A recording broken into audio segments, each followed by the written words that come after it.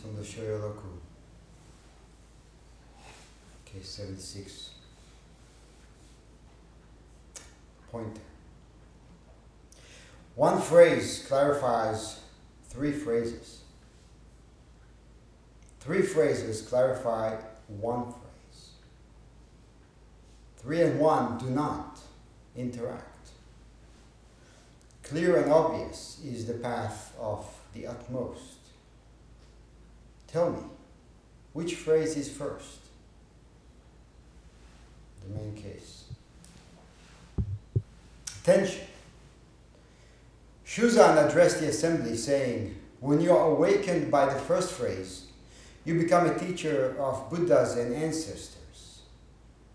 When you are awakened by the second phrase, you become a teacher of humans and devas. When you are awakened by the third phrase, you can't even save yourself.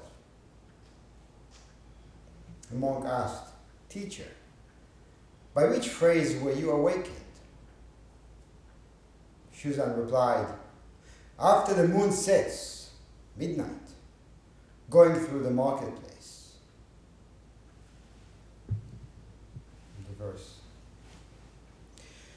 Withered skulls of Buddhas and ancestors cured on one stick.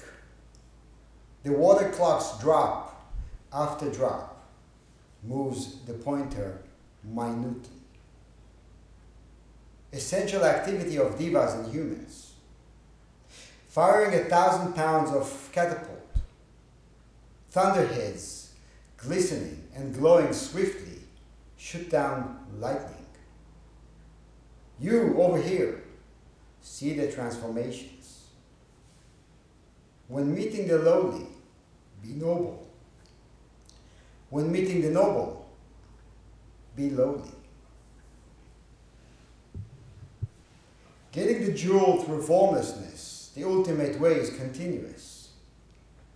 Letting the butcher's knife salt freely in the dead ox, there is implicit trust each moment.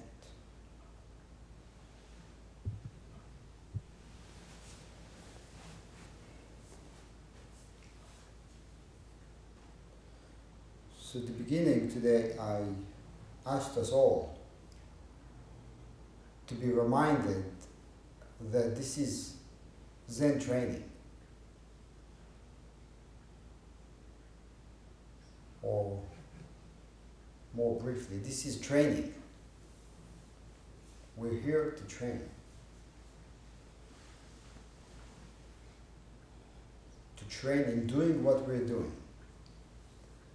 To train in dying to doing what we're doing, moment by moment. No hesitation, swiftly, to the point, doing what we're doing. Not giving the habits an inch, because they will want a mile. Not looking for accommodating everything to feed us, to feed our desires, to meet our comfort level. We're here to train to do the opposite of what we want to do, essentially. Because we think we know what we need, and we're here to examine, do we? Who wants this? Why do I want this? Who am I? What is this? What is the training? What is the training? Where am I on this? This is a question as practitioners we bump into quite often. Sometimes we admit, sometimes we don't. Sometimes I hear it personally by students who ask, where am I in the training? Can we put a number on this? We wonder how far we've come. Where are we right now?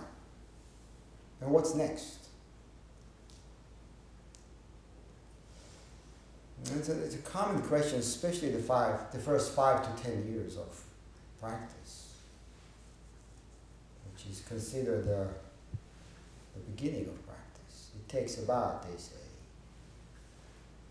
I don't know who are they, but it is said that it takes about 5 to 10 years, about 10 years probably, to get to a point that there is some level of understanding,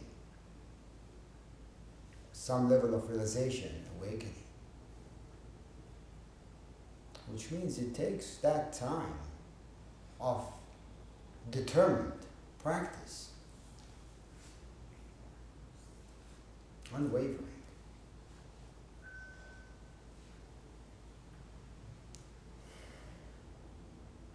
In the beginning, a number of years, there is a strong notion that we are moving away from what we don't like towards what we like. From the stench of everyday life, everyday challenges, to the scented flower of some promised land, from delusion to realization. And there's also a notion that on this path, there are numbers. And I will be able to recognize where I'm at, or roughly where I'm at on that path. I've been training, I've been practicing for 1 year, 2 years, 5 years. So based on what I read, I should be about here. Here is how far I've come so far, right? Up to this point. And here's what's next. But based on what? Is it based on what the practice is about, or is it based on our highly structured minds? The minds that want notches, structure, levels. And the mind is structured. So it is natural to experience this, right? To have such thoughts. And then not just with Zen, any activity, anything we do. Whether it's work-related, education, learning a skill, sports, and of course, spiritual practice. On one level, we can't deny that there is an incremental movement in all these activities. That there are new discoveries, new abilities that were previously not available to us, and now they are. So there is a sense of moving from one rung to another on this imaginary ladder that we're climbing. And we call that progress, right? But we also can't deny that there is no visible line separating between where we believe the level of our practice was 1, 2, 5, 10 years ago, and where we believe the level of our practice is right now.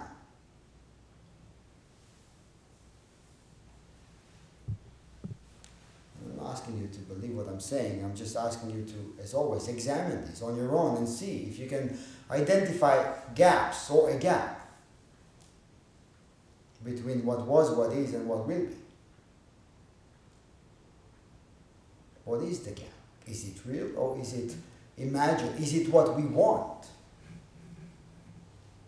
How often we see what we want to see, but not really what's going on.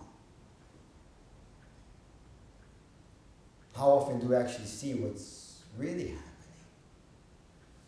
Connect to what's really happening.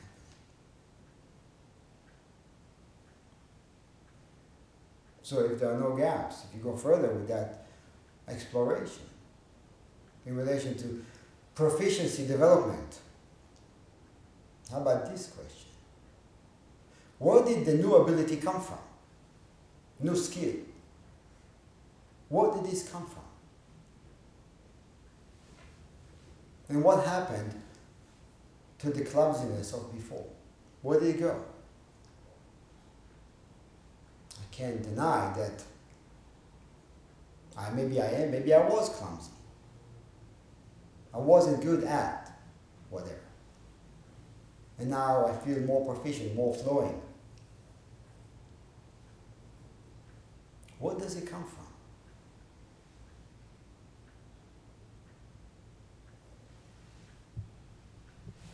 Maybe you say it comes from experiences.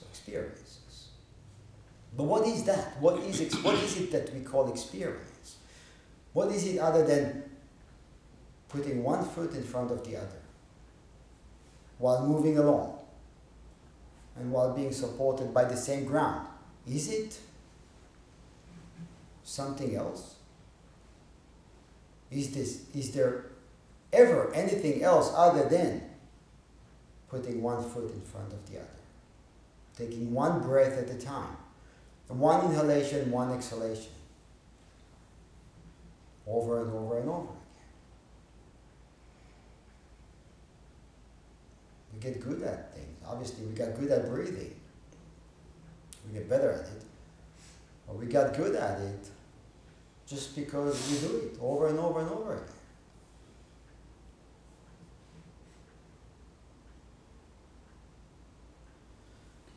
again. Are there numbers? Are there rungs? Are there levels? Remember some years ago I was looking to buy a Burr coffee grinder. Some of you coffee lovers maybe connect to that. And I was doing some reading about it, differences between the grinders. And I was looking at a stepless version versus a stepped version. I was reading about the differences between them, and essentially they are the same machines. The only thing that's different is one has a mechanical apparatus that stops the movement of the adjustment knob every few millimeters. And the stepless doesn't have that. The one with the steps has it. The one with the no steps has a continuous movement between the most fine and the most coarse grind. The same grinder, different grinding experience. One gives the illusion of certainty with a firm click at each stop. Click, I know, number 5. Right?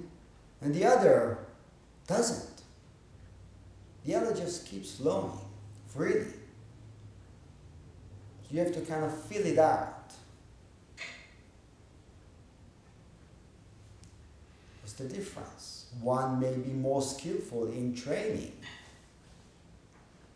Maybe we use that for a while and then we go to no notches, no steps.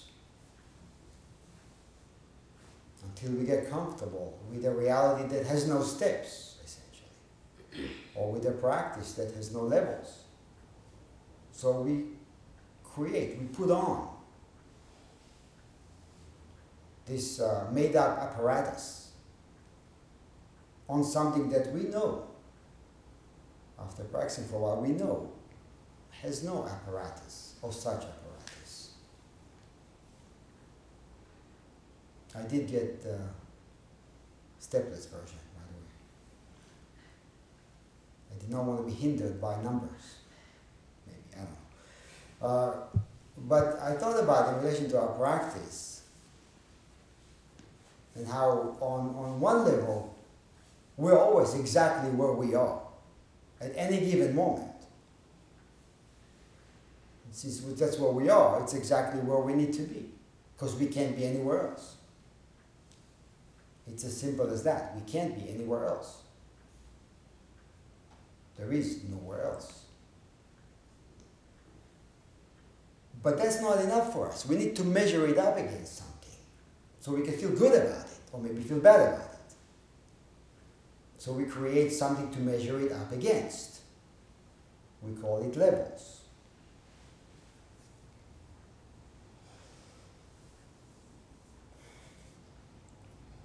We call it levels because on another level we feel too open and too undefined when we don't bring in numbers. And sometimes we don't know what to do with that. It's just too open. How do I practice in the wide open space How do I practice without knowing where I'm coming from, knowing where I am, and knowing where I'm going? I feel lost, right? We do feel lost. And it's okay to be lost. But then we have the desire to put a number on this, to identify, to label it, and to compare it. And then we are really lost. Because it just gives us an imagined sense of comfort or sense of self-definition. But in reality, this would be not different than naming leaves or trees. Yeah, we can give numbers to leaves. But why? Why do that?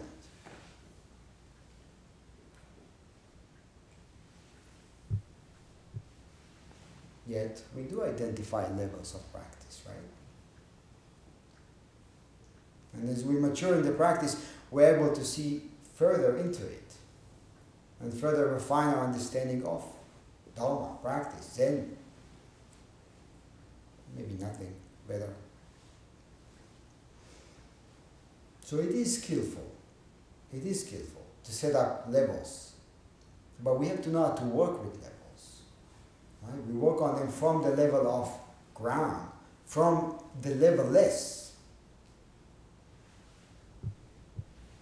Otherwise, what is skillful can become a problem or an issue. And we end up harassing ourselves to stagnation. Because I am not where I think I need to be. And I'm very disappointed. And then I feel stuck. Because I don't measure up to my own expectations or expectations of others, which I think they have. They may or may not, but I think they have. And this can only delay the natural process of ripening. So levels can work both ways. Can be skillful or skillful, but can also get in our way. Some of you are Aikido practitioners, so you know what that means. I think we all know that students that are too preoccupied with measuring their progress tend to stifle the development of the progress. Development of proficiency. They actually slow the process down. And it's a process that wants to occur, it wants to happen, as long as we allow it. Do it over and over again with a fresh and clear mind, with a desire to learn and progress. Yes, we will get better. Absolutely. But how do we take one step at a time? How much of our energy is preoccupied with, am I there? Am I there? Am I there? Am I there? When am I going to get there? I screwed up. I messed up. The hell with this practice. Or whatever thoughts float in our minds. Or many of those. And in that, how can we expect to get better at anything when we're not giving it full attention? Because the attention is swallowed by those thoughts. Naturally, Aikido students who are not so preoccupied with where they're at, how far they've come, actually tend to progress faster. But they don't mind. Because they don't measure. Maybe because when we practice this way, we learn to enjoy the practice. We learn to not mind. We learn to see that there's plenty here. There's plenty to be happy about, to appreciate, to enjoy. Why would I care so much about what's next? Next level, next belt, next rank? What does it mean? It means something to us. And that's what we need to examine. Does it really have a meaning? Or is it again what I assign to it?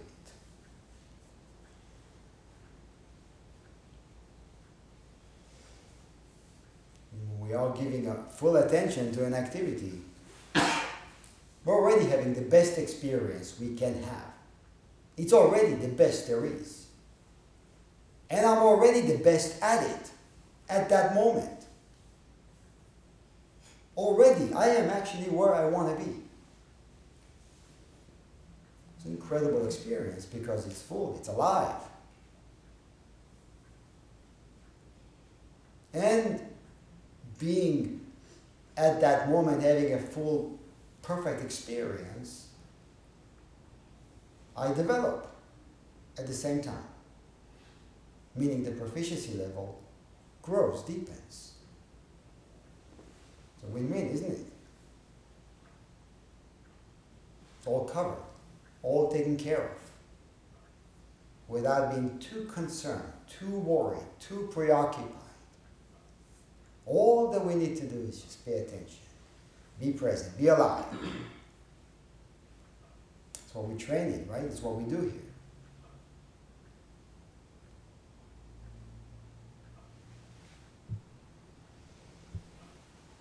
Moment by moment, full expression, and at the same time, continuous, unending progress. Buddhism uses the analogy of climbing a mountain and looking at the valley below.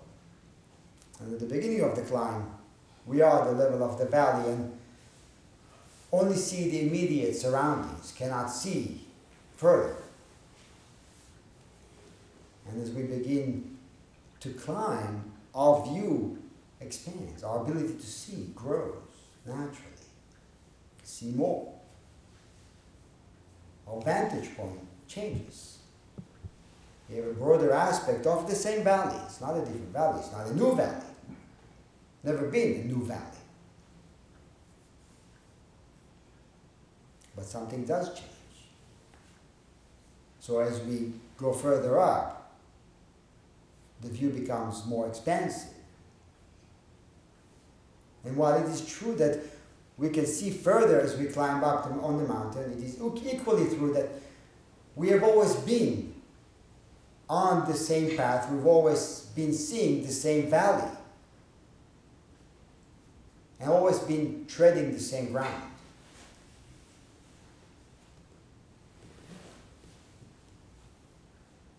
So something is the same and something is different.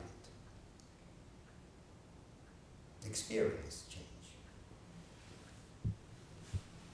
And the mountain path and the valley below represent the deepening of our practice and our ability to apply it in everyday life. And it grows, it changes. So we go from a mouse view to a bird's eye view. And then little by little we realize that there is a different way to see reality, to meet it, to communicate, to exist, to function. And we see that it includes everybody, embraces all things. Nothing is outside of that. But we don't know that at the beginning. Or we don't experience that.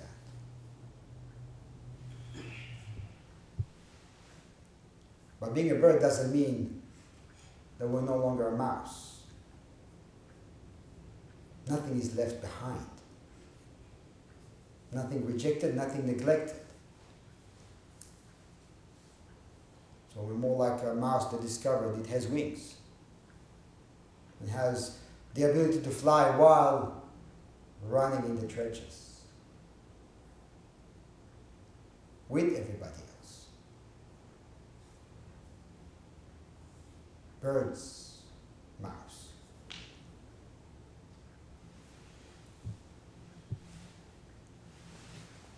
So how do we know if we're making progress? That's a common question. I want to know if what I'm doing is working. Well, who wants to know? Or why does it matter? Why do I want to know if I'm making progress? What am I looking to gain by asking this question? It's not that it's a wrong question. It's just that we have to know how to ask a question, and we have to know what to listen to when there is an answer given, or maybe advice given. Because often what is given does not match what I want. Often we feel even more confused by the answer. Just give me a number, 1 to 50, where am I? Don't complicate it. Fine, choose a number. There you are. That's your number for today. Does it work? Maybe it needs a stamp. Then it works for us.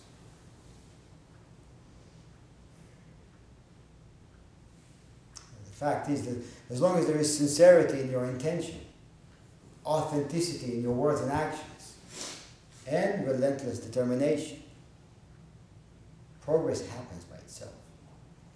It doesn't need you to worry about it. It needs you to keep attending to what you're attending, but it does not need too much intervention.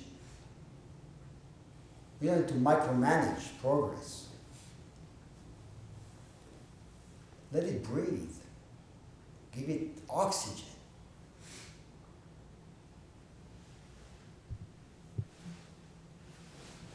Little by little, what happens is that the extra head you put on your original head naturally dissolves. Naturally. You realize, I don't need that. This is an extra burden for me.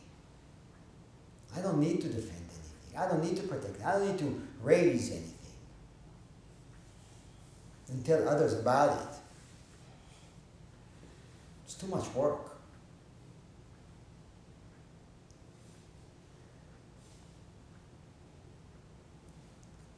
So maybe instead of asking, am I making progress?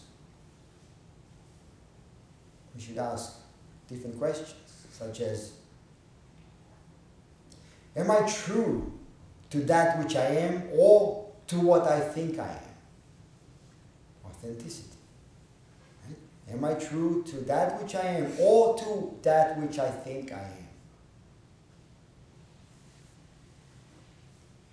And then, are my words and actions serving an agenda?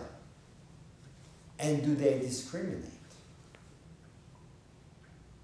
Because often they do serve an agenda, and often they do discriminate. And then, third question, am I continuously working on raising the level of discipline, tenacity, and trust in the practice? That takes work. A lot of work. Because the tendency is to lose the momentum and run towards or to displacement activities. And to want to accommodate my desires, accommodate me, to pick and choose as we know, to pick and choose. We come to practice to not do that. To not do that. To sit with a mind that wants to pick and choose. To work with the mind that wants to pick and choose. But to work with it with kindness. So maybe you think, well, how kind is it to be told to not move? Yeah, that's very kind. Because it's the only way to not give that mind an inch.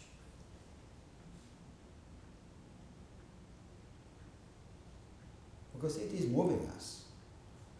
And often to directions that are not very wholesome. Very often. So those questions, those three questions, obviously they're designed to help us sustain a state of constant exploration rather than put a yes or a no answer at the end. It's not static, it's dynamic, as all questions need to be in our practice. They should point us to a dynamic life of Zen practice, Zen training,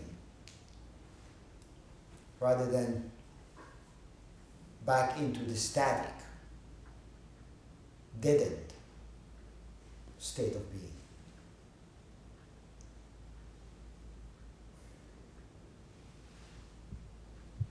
And we ponder questions like that so we can maintain our original Shoshin, beginner's mind. As long as there is an open question, there is open reality. Just ask is enough, just to ask the question. That's all. And then to watch for certainty that comes up in us. Oh, I know. I know where I am. I know where I'm going. I know where I'm coming from. I know what I'm good at. I know what I suck at. I'm horrible at this.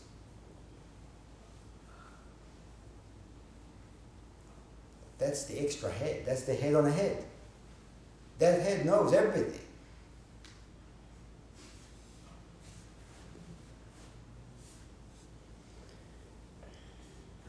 So today, in today's Quran, we meet Shuzan, who was a 10th century Chinese master in the lineage of Rinzai.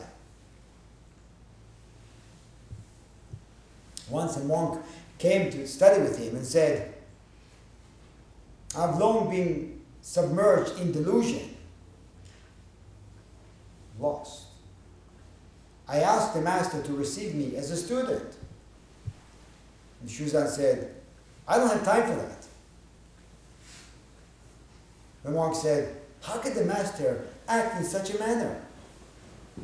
And Shuzan said, if you want to practice, then practice. If you want to sit, then sit. What do you want from me? Do you want to practice? Go ahead. Or do you want a label of a disciple?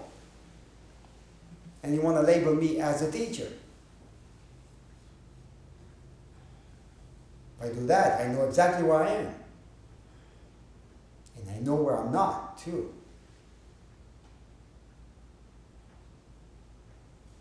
How often we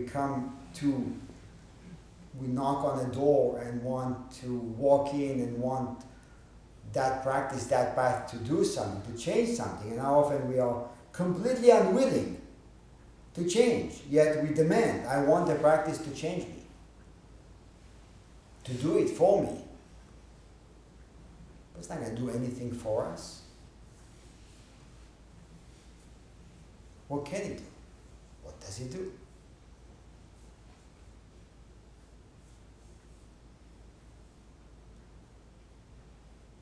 So what Shuzan is saying is plain, simple, clear. His answer, right? How do we enter this clarity with so much expectation, so many demands?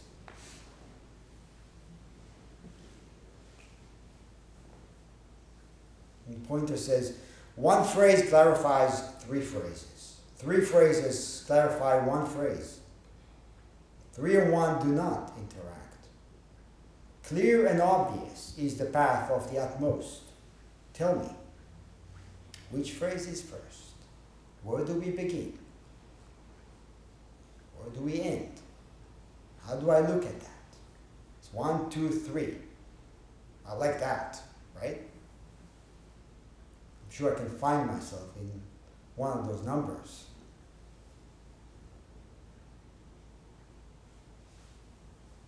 But in this, every step clarifies the preceding and succeeding steps. And at the same time, this is what the pointer is pointing at the same time, it has its own position, as we chant, expressed according to function and place.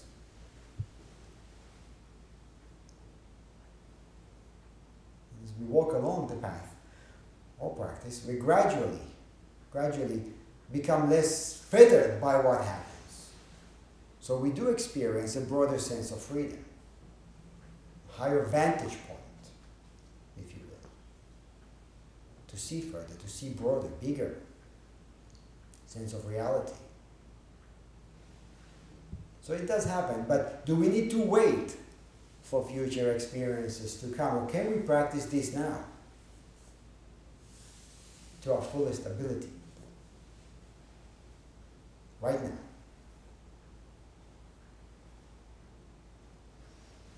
Every step along the path, it has the same inherent potential to awaken us to the fundamental truth. Every step. This is why they say that every step is illuminating the other steps.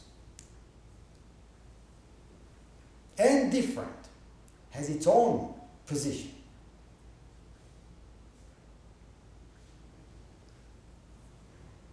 But if every step has the same potential, then we have to treat it in the same careful attention, with the same careful attention, with the utmost care. Because if I disregard this step, I will disregard the following step. If I don't see this, I will not see that.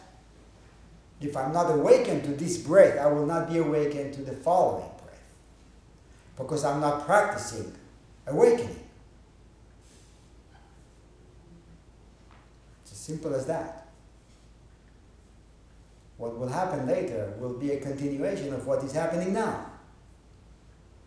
How can we expect things to change?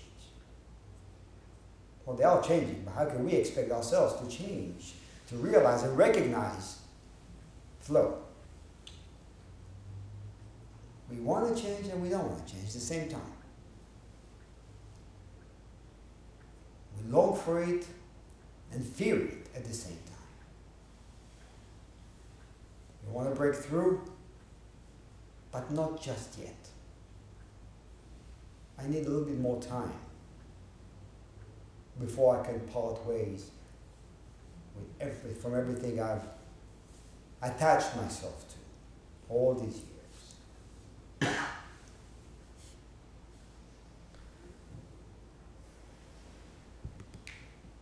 What we need to realize is this right now is where everything is happening, and we have to walk sure-footed and with confidence, regardless of where we think we are, regardless of how far we think we have come. The practice is asking us right now, do it right. With everything you've got, put it all on the line. No hesitation. Put your foot down, put your entire weight on it. Not gingerly, fully. You want to wake up, wake up. As Shushan said, you want to sit, sit. What do you want from me? You want to practice, practice. You need permission? Granted. Go ahead. You can do it.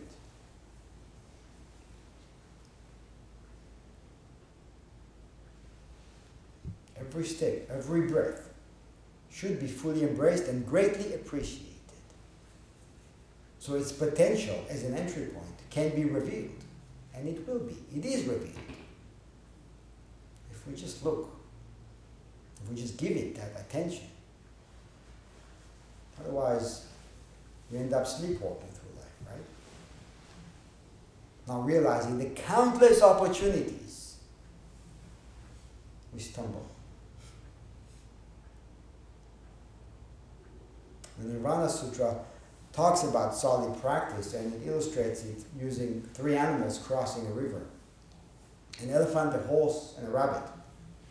It says, when a rabbit crosses the river, it scoots across the surface. It barely touches the ground. When a horse crosses the river, sometimes its feet touch the bottom, and sometimes it is floating and the feet do not touch. Which is neither here nor there. But when an elephant crosses the river, its feet always touch bottom firmly. And some commentaries say that the Japanese word tete, which means totally comes from that story about how an elephant walks. And walking on the path of Zen must also be thorough, firm-footed, like this, like an elephant. Regardless of where we think we are, regardless of where we think we're going, and how far we think we have come. It's actually completely irrelevant to doing fully one thing at a time. Completely irrelevant. Not just irrelevant, actually gets in the way.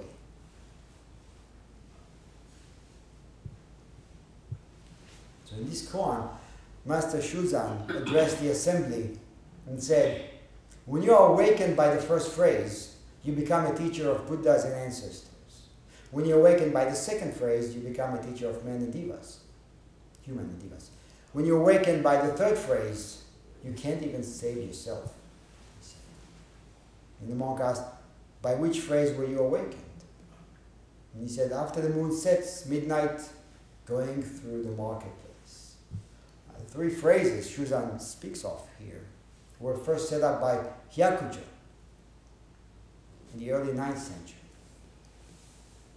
who said, the teachings all have three successive phrases. First, one should be taught to produce good mind. Produce good mind. Second, the good mind is forgotten.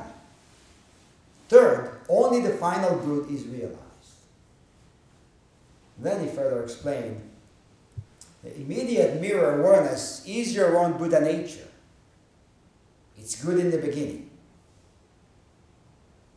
We're born like that, right? In other words, your basic fundamental nature needs to be realized to some extent at the beginning stages of practice. Trust has a lot to do with that. We are inherently Buddha. And then he says, second one, to not keep dwelling in the immediate mirroring awareness is good in the middle. And that is to say that after realizing true nature, don't cling to it. Let it go. Drop that too. And the third one, the third phrase, he says, to not keep making an understanding of not dwelling is the final good.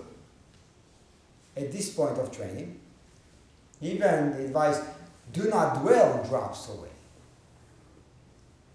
Even that is not needed, unnecessary. Because there is nothing to hold on to from the beginning. What would you let go of? Who will let go? As in the phrase, dwelling nowhere, raise the body mind, right? The Dharma Sutra. We can even tweak that a little bit and say, dwelling nowhere, the body mind is freely raised and expressed. It's always been expressed. It's that we mess with it. We get in the way. We want to know. We want to know. Whether it's where we are, what we are, where we're going, we want to know. But this is beyond knowing. You don't know who you are. You can only be who you are. That is doable. Knowing is a different issue. Now we look at Hyakujo's explanation of the three phrases and then compare it to Shuzan's words, right? Hyakujo says that the first phrase is in the beginning is good, right? Is the beginner's good. The second phrase is the middle good, and the third phrase is the final good, or the ultimate level, as it may seem. But Shuzan says that if you're awakened by the first phrase, you become a teacher of Buddhas and ancestors.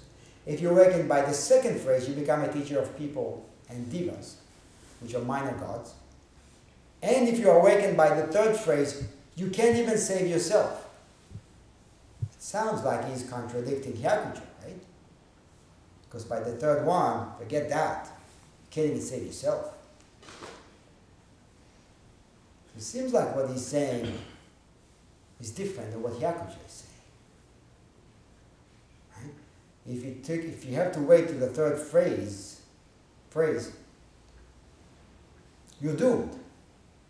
Or at least it would seem this way. And you can't even save yourself. But you need to be saved. From the beginning, do you need to be saved? At the beginning, yes. Of course, the answer is yes. As long as you hold on to a belief that you are chained by your past and by life circumstances, the answer will be yes, I need to be saved. And then there is going to be a lot of waiting. A lot of waiting. For another time, another day, another opportunity. But Hyakujo speaks of the good in the beginning, the good in the middle, and the good at the end. The good does not change. Experiences of that good changes. Always in the words of the great Yunmen, every day is a good day. It's a good of the birthright. And it is our birthright, yet we need to journey from doubting to trusting. Primarily because we are disconnected and feel insufficient. We feel insufficient. So we journey. And we arrive. Quote unquote arrive. At the good from the beginning. The same good.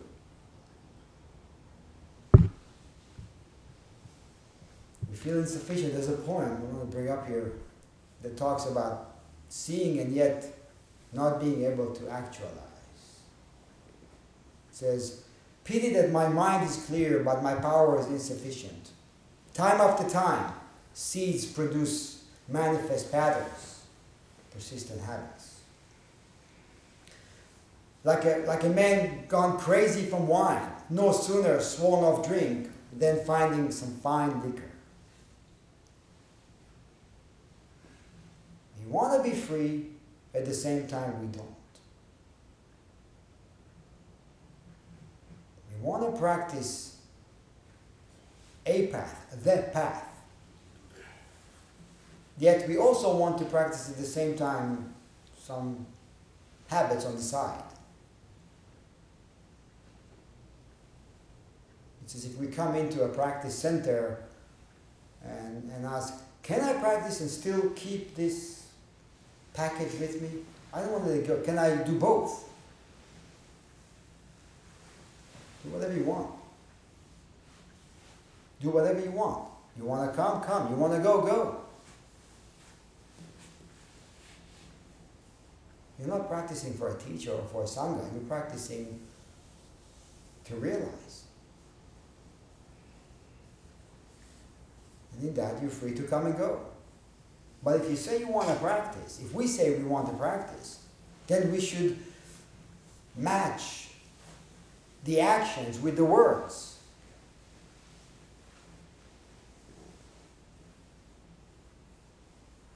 And stop harassing ourselves or deluding ourselves.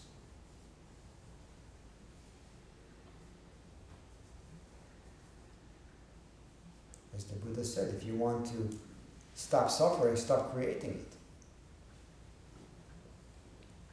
But I'm not creating it. It is done to me by life. Right? Life is doing it to me. And I take it personally.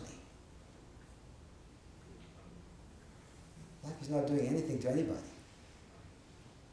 It's doing what it needs to do. It's actually being very true to itself.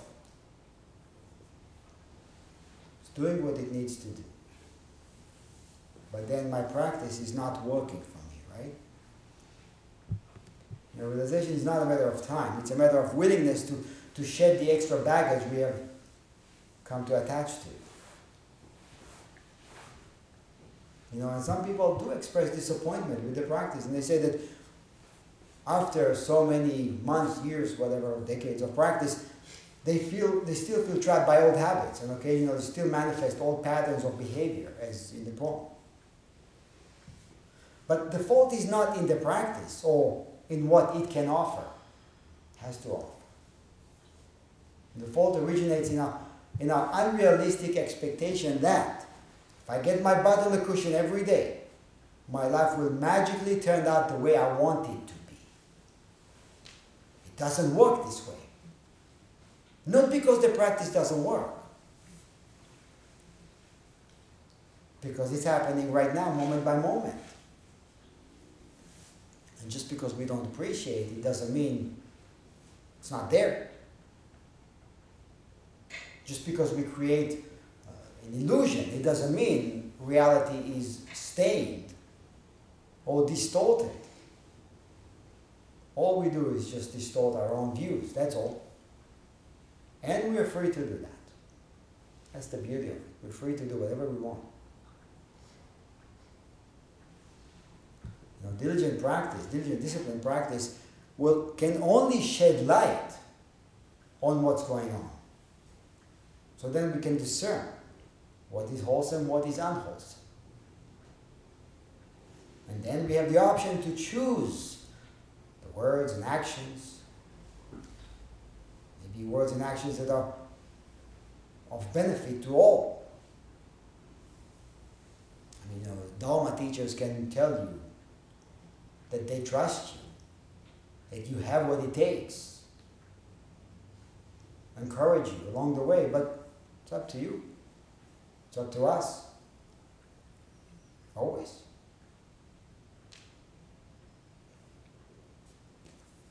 Practice will not do anything for you. What do you do with it is the question. So the monk in this case asked Shuzan by which phrase he was awakened. And Shuzan replied, after the moon sets, midnight, going through the marketplace. So we climb up to the top of the mountain with all our might, all our vigor, just so we can return to the village where everybody else is and be of benefit to others. And stop caring, stop minding the thoughts, the emotions. Because that doesn't mean to disregard or ignore emotions. It means to know how to work with, how to regulate emotions, how to process, how to not be fettered by thoughts and emotions, memories. So we have to do it. But we're not going anywhere.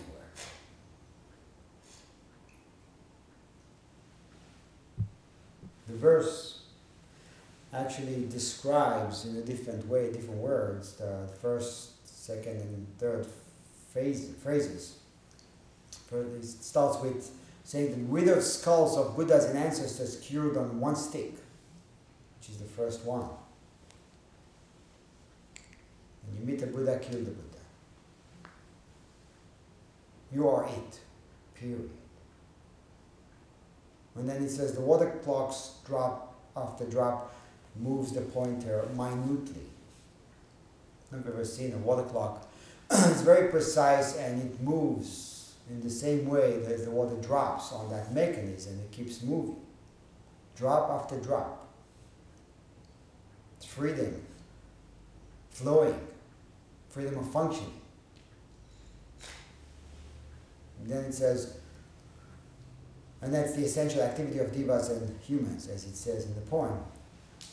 And then the last one says, firing 1,000 pounds of catapult, thunderheads glistening and glowing swiftly, shoot down lightning. Third phrase. And then it says, when meeting the lowly, be noble. When meeting the noble, be lowly. So Zen training really wakes us up to a sense of equanimity, which does manifest in the way we interact with other people. Which means when we encounter someone who may see himself or herself above others, we're not disturbed. disturb, because we understand equality. And then we can engage from a plane of humility. So it's not belittling anybody, because nothing can be below.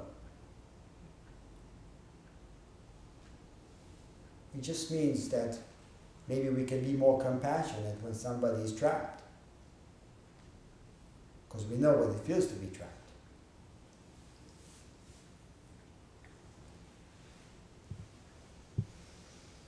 And if we encounter someone who may be experiencing low self-esteem, maybe we can express nobility from a plane of acceptance and equality. Project the same equanimity to the high and the low. So when we tap the inexhaustive well of equanimity, and it is, we can devote ourselves to making the uneven even, through being and through action. And this is the challenge of practice. To recognize that the uneven is even in ourselves. So we climb the mountain. So we practice. And we recognize, and then to share it with others, to project it, not by preaching it, but by being it, by beaming it.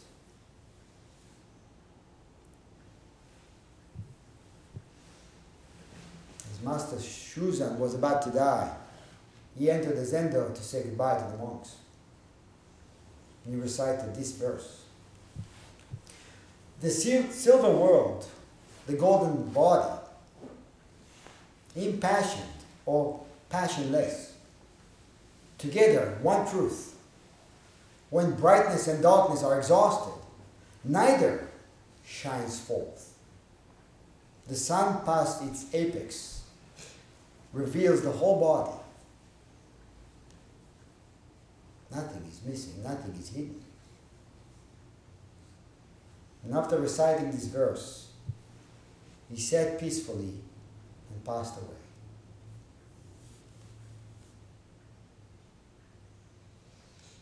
May we all find the courage to embody these words in our lives. And find a way to die peacefully in this way.